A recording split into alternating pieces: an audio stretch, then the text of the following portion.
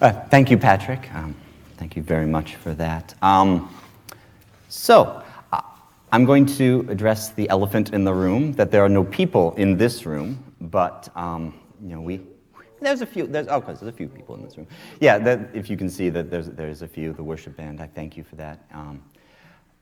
So this is a little different, but as I'm reminded, God's word goes out, and I'm just going to quote before I start from Isaiah 55. This is God speaking about his word. Isaiah 55:10-11.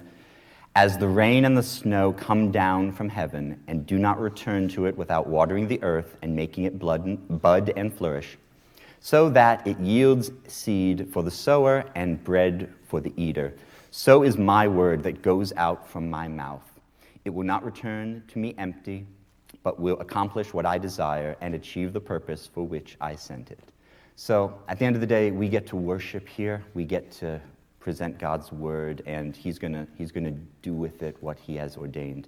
So let's take a minute to pray for the message. And Lord God, we just, again, thank you for this day, God. Thank you for your word. Your word is powerful. It goes out, and it does not come back void, God. It accomplishes the purpose that you have, Lord. So to everyone who's here, to everyone who's watching, God, let them hear your word, that you may receive the glory and the honor. It's through you. As Patrick said, we want to see Jesus. We want to be here to see Jesus. It's not my word, it's your word that reaches the people, God. And we just thank you and praise you for your word. In Jesus' name, amen. All right. Well, so 2 weeks ago, Patrick spoke on John 19:20-22. He got 3 verses. And then Justin last week got John 12:23-33, 10 verses. And now I've got John 12:34-36, 3 verses.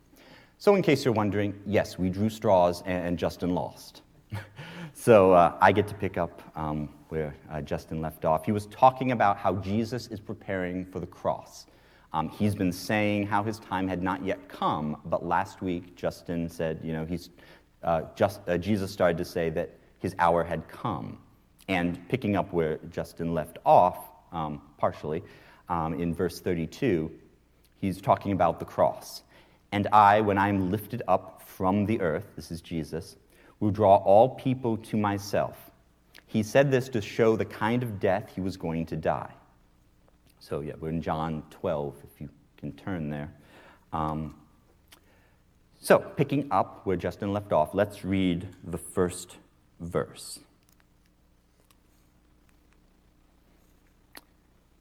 John 12:34. The crowd spoke up. We have heard from the law that the Messiah will remain forever. So how can you say the Son of Man must be lifted up? Who is this Son of Man? Now, I have always been interested in how people respond to Jesus, partly because it's important that people respond to Jesus. Jesus demands a response. We talk about how, no response, you are responding. But once, Jesus has presented that he's going to die, the people respond. And I want to take a few minutes to look at their response to him. And the first part is, we have heard from the law that the Messiah will remain forever. And what I titled this is, they had heard something. I mean, it's interesting. The crowd indicates that they've heard from the law. It suggests the crowd, or portion of the crowd, aren't going on what they have read, which is common. People a lot of times didn't have the law, didn't have the scriptures. They didn't read it for themselves, but they went on what they had heard or what they had been told, probably through the Pharisees, the teachers. But they picked up some knowledge about the law. They picked things up. And what I look at this, and I think of the people around us, it's important to remember that people have some biblical knowledge. We like to talk about how people in our country, and more so, are becoming biblically illiterate. And I think that's true. I think there's a lot less biblical knowledge now than people had a generation ago. But I think it's important to remember that people do come and get some knowledge of God, of Jesus, of the Bible, of Christians, of religion. And it's important to understand their base of knowledge and where they're coming from. It helps us to relate to them. So let's look at what they know. They have heard that the Son of Man will live forever. And that's not necessarily wrong. What I would call it is incomplete. There is scripture that talks about how the Messiah will reign forever. I think what they are probably going off of is Daniel 7:12-13, which is up on the screen. In my vision at night I looked, and there before me was one like a son of man. Coming with the clouds of heaven, he approached the Ancient of Days and was led into his presence. He was given authority, glory, and sovereign power. All nations and peoples of every language worshipped him. His dominion is an everlasting dominion that will not pass away, and his kingdom is one that will never be destroyed. So that's Daniel. That is one. And another one is this from Isaiah 9. It's 6 and 7, but the 6, I think we've all heard. For unto us a child is born, a son is given. We quote that at Christmas for the birth of Jesus. But verse 7, of the greatness of his government and peace, there will be no end. He will reign on David's throne and over his kingdom, establishing and upholding it with justice and righteousness from that time on and forever.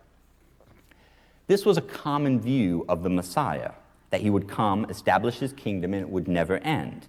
It's the view of the conquering king. Part of the triumphant entry that we looked at a couple weeks ago, when Jesus came in riding on the donkey, is the idea of he was going to be the conquering king. And again, while that's not wrong, it's incomplete. It ignores the idea of the parts of the law that discuss the Messiah as suffering and dying for our sins. It ignores Isaiah 53. He was despised and rejected, 53, 3 through 5, excuse me. He was despised and rejected by mankind, a man of suffering and familiar with pain. Like one from whom people hid their faces, he was despised, and we held him in low esteem. Surely he took up our pain and bore our suffering. Yet we considered him punished by God, stricken by him, and afflicted. But he was pierced for our transgressions, and he was crushed for our iniquities. The punishment that brought us peace was on him, and by his wounds we are healed. It ignores the idea that part of him establishing his kingdom is conquering sin and death. Jesus has gained the real victory through his death on the cross. Verse 31 that Justin read last week foreshadows the defeat of the prince of this world, that ultimately that is going to be the victory. But still, it's important for people around us. We need to understand the view of God that may be incomplete, that they may have heard of the Ten Commandments, heard of as rules that they have to follow, as religion is a set of rules. They've heard of Jesus as a good teacher or has good moral teachings that will help you live a good life. Again, it is incomplete. The point is, it's important to understand where people that we come in contact are coming from. Only by listening to them can we understand what their biblical foundation is and how to build on what they know. Fill in the gaps. So, let's look at the next part. They ask, so how can you say the Son of Man must be lifted up? What this shows is that they've listened to something, they've heard something, but they were also listening to Jesus. They heard him say that the Son of Man must be lifted up. And they understood that that meant he had to be killed, he had to die. And first direct application is people are listening to us. We have to be conscious of this. Our words, our actions need to reflect Jesus. Remember, this crowd is saying what they've heard. They've heard it from the Pharisees, they've heard it from the law, and they also hear us and what we say. And then what they try to do is they try to apply what they've heard from us to what they already know. It's what we all do. I sometimes watch this show on National Geographic Channel called Brain Games, and it goes through all these tests and little tricks as far as how your brain works. And one of the things I always thought was interesting is when they talk about how your brain cheats. Your brain will take in information and try to put it into and apply it to something it already knows. It is how we all work. Your brain does not want to create a new box. It wants to apply what it has learned to what it already knows. It's, again, your brain's way of sort of cheating. So, when I think about the crowd, or at least some of them, I think that's what they're doing. They're applying this new idea that they've never heard, that the Son of Man must be lifted up. They know that means he's going to die. And they're trying to establish that and connect it to the base that they already have, that the Messiah will remain forever. And they're trying to reconcile those two ideas. And then they ask a question. Who is this Son of Man? And I think it's really interesting that the phrase is, who is this Son of Man? They're trying to connect the Son of Man that they know with the Son of Man that Jesus is talking about. In teaching, I taught very briefly, but at the end of your lesson, you would say, does anybody have any questions? And no one would respond. And that's not because they didn't have questions. It's because that they didn't want to say that they had questions. Everyone always has questions, they just don't want to admit that. But here, the crowd asks a question. One commentator I read said they asked the right question. Now, full disclosure, some people in the crowd, probably some of the Pharisees, were simply asking the question to challenge Jesus. They are saying that you are not really the Son of Man, which is another way of saying Messiah, because the Son of Man is supposed to reign forever. You're saying you have to die. You can't be him if you're going to die. They're discarding him as the Messiah because of what he's saying. But I think some in the crowd and some of the people that we come in contact with, they're saying, who is this Son of Man? What they're saying is, I don't understand. This, I just don't understand, but I want to. And that's the encouraging, is that there are people who want to understand about our faith, about who this Jesus is, and how it's different from the Jesus that they have heard of. And it's important to remember that there was a time that we didn't understand. I've been a Christian for almost 27 years, and sometimes it can be hard to remember what it was like. You know, I've been immersed in the gospel, immersed in worship and coming to church, and it can be hard to remember that there are people who don't have that background, don't have that, and are searching. And it's important for us to be able to connect with them where they're at. I recently had to teach my son, Reese, to drive, and the hardest thing was remembering he knew nothing about how to drive. Literally, he knew nothing about driving. All of the things that I have learned as driving that I take absolutely for granted, that my body just does, he had none of that. So it's important to understand that you need to meet people where they're at. It's also important to remember our early walk with God, our questions, our stumbles, how we made the connections to God. And that can help minister to others. Our story is important as how we came to know God. And I want to use an example. As I was reading this, my thought went to Peter.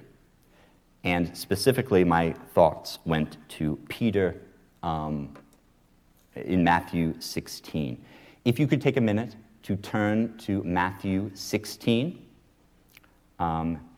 If you could, starting in verse 13. This is Matthew 16:13. Give give you a second. See, now everyone would be rustling their Bibles, and I could tell when everyone had stopped doing that. So I'm just going to give you like 10 seconds to figure that out. So we'll pick it up, Matthew 16:13. When Jesus came to the region of Caesarea Philippi, he asked his disciples, "Who do people say the Son of Man is?" And they replied, "Some say John the Baptist, others say Elijah, and some others Jeremiah or one of the prophets. But what about you?" he asked. "Who do you say I am?" Simon Peter answered, "You are the Messiah, the Son of the living God." This is very similar to the crowd. They're struggling with who do they say the Son of Man is, and Jesus is gauging that, and he's asking, okay, who do people say that I am? And Peter gives this great response. You are the Messiah, the Son of the living God. You are the Messiah. So he firmly believes that Jesus, the Son of Man, is the Messiah, and he connects those two, and he gets it. But if you can just go down a little bit to verse 21, we'll pick it up there, because Peter's experience, Peter's story, all begins to mirror the crowd again. From that time on, Jesus began to explain to his disciples that he must go to Jerusalem and suffer many things at the hands of the elders, the chief priests, and the teachers of the law, and that he must be killed and on the third day be raised. Peter took him aside and began to rebuke him. "Never, Lord," he said, "this shall never happen to you." Jesus turned and said to Peter, "Get behind me, Satan. You are a stumbling block to me. You do not have in mind the concerns of God, but merely human concerns." Again, he is responding very similar to the crowd. He hears this idea that Jesus is going to die. He believes he's the Messiah. I don't think there's any question about that. But he's still struggling with, again, the same issue that, okay, Jesus, you're saying that you have to die. That just doesn't gel. And Jesus says, "Get behind me, Satan. You are a stumbling block. You are thinking of merely human concerns." I think what he's saying is you're looking at the triumphant king who's going to reign forever. You're missing it. And again, despite all that he's seen and heard, it doesn't gel with the law that probably Peter has heard. And when I talk about Peter's story, I think of that, and he's listening to this crowd, and he's there. And I think he's saying something like, "Yep, been there." And that's why our testimony is important. Peter can uniquely relate to this crowd because he has been there, he's gone through that. He can talk to these people and say, "Yeah, I struggled with that too." And that's why our walk becomes into play. We have each taken a different walk to our faith. But our story is powerful. It's uniquely ours, and that is what people may be able to connect with. I'll give you an example. If you're drawn to the music, the worship, and that's how you get in the door, or that's, why you've been drawn to Jesus, I get that, because I loved the worship music before I understood the words, before I understood Jesus. So that I can connect with you there. Other people, whatever your story is, it will connect to people, and it is powerful. So I want to encourage you to remember your story, understand your walk with God, because it can really connect to people on a very emotional way, a very personal way. That's a really good way of being able to lead people to Jesus. All right, so that's the crowd. So now let's look at Jesus' response. Jesus' response is found in John 12. Let's look at 35 and 36. Then Jesus told them, "You are going to have the light just a little while longer. Walk while you have the light before darkness overtakes you. Whoever walks in the dark does not know where they are going. Believe in the light while you have the light, so that you may be children of light." When he had finished speaking, Jesus left and hid himself from them. So here, he uses this image of light and darkness. And I wonder if Jesus is saying something to the effect of, okay, I can see you're getting tripped up on this Son of Man thing, which is understandable. That is not wildly found in the Old Testament. And, I think we can get tripped up by things like that. I think of, there are biblical ideas that are hard to understand. The Trinity is a complicated thing, the three-in-one of God. Predestination, I do not want to try to explain how that works. Faith versus works. This is one that came up in youth group. Can God make a rock bigger than he can lift? There are questions that are very difficult, and apologetics is full of them that you can debate for a long time. So I think that can sometimes distract from the gospel message, and I think Jesus here is trying to get back to the basics of light and darkness. Let's go to that concept, because that concept is found throughout the Bible. Let's start at the very beginning, a very good place to start. Some of you will get that reference. Genesis 1 through 4. In the beginning, God created the heavens and the earth. Now the earth was formless and empty. Darkness was over the surface of the deep, and the Spirit of God was hovering over the waters. And God said, "Let there be light," and there was light. God saw that the light was good, and he separated the light from the darkness.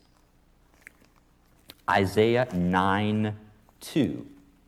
Oops, I didn't change that. It's also in Matthew 4. But Isaiah 9:2 says, "The people living in darkness have seen a great light. On those living in the land of the shadow of death, a light has dawned." Again, that's in Isaiah 9:2. It's also referenced in Matthew 4, right before Jesus begins his ministry. And then John 8:12. When Jesus spoke again to the people, he said, "I am the light of the world. Whoever follows me will never walk in darkness, but will have the light of life."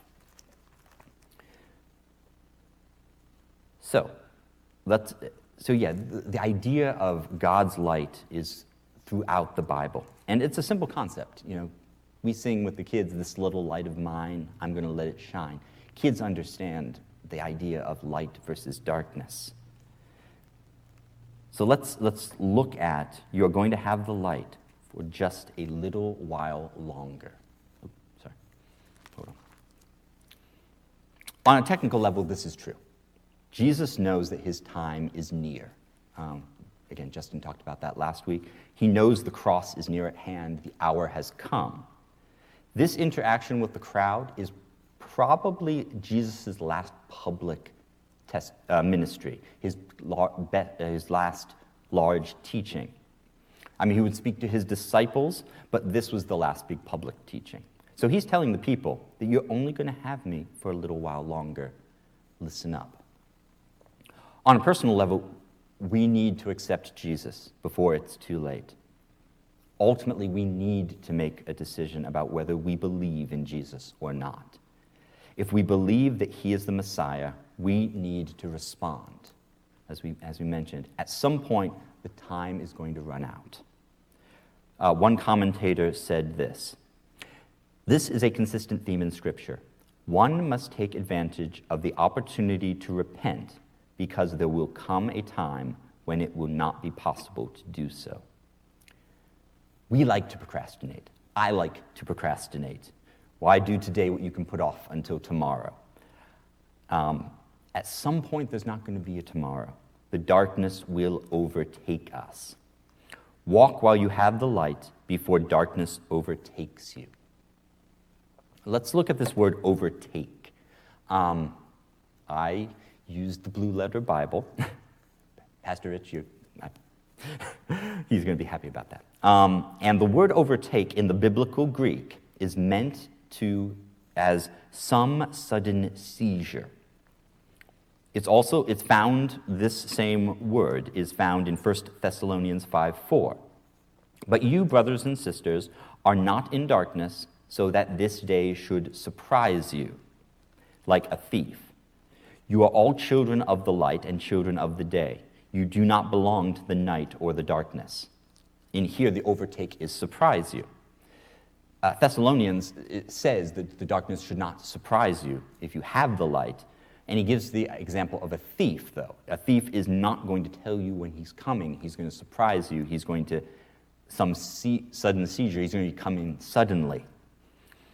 Jesus uses this as an example to warn us that we won't have advance warning. We need to make a decision before the darkness comes, because by that time it will be too late. Today can be the day. If you're listening to this and you have not made that decision to follow Jesus, make it today. We are not guaranteed tomorrow. While you still have the light, while you still are listening to the message of Jesus, give your heart and your life over to him so that you don't have to worry about being overtaken by the darkness.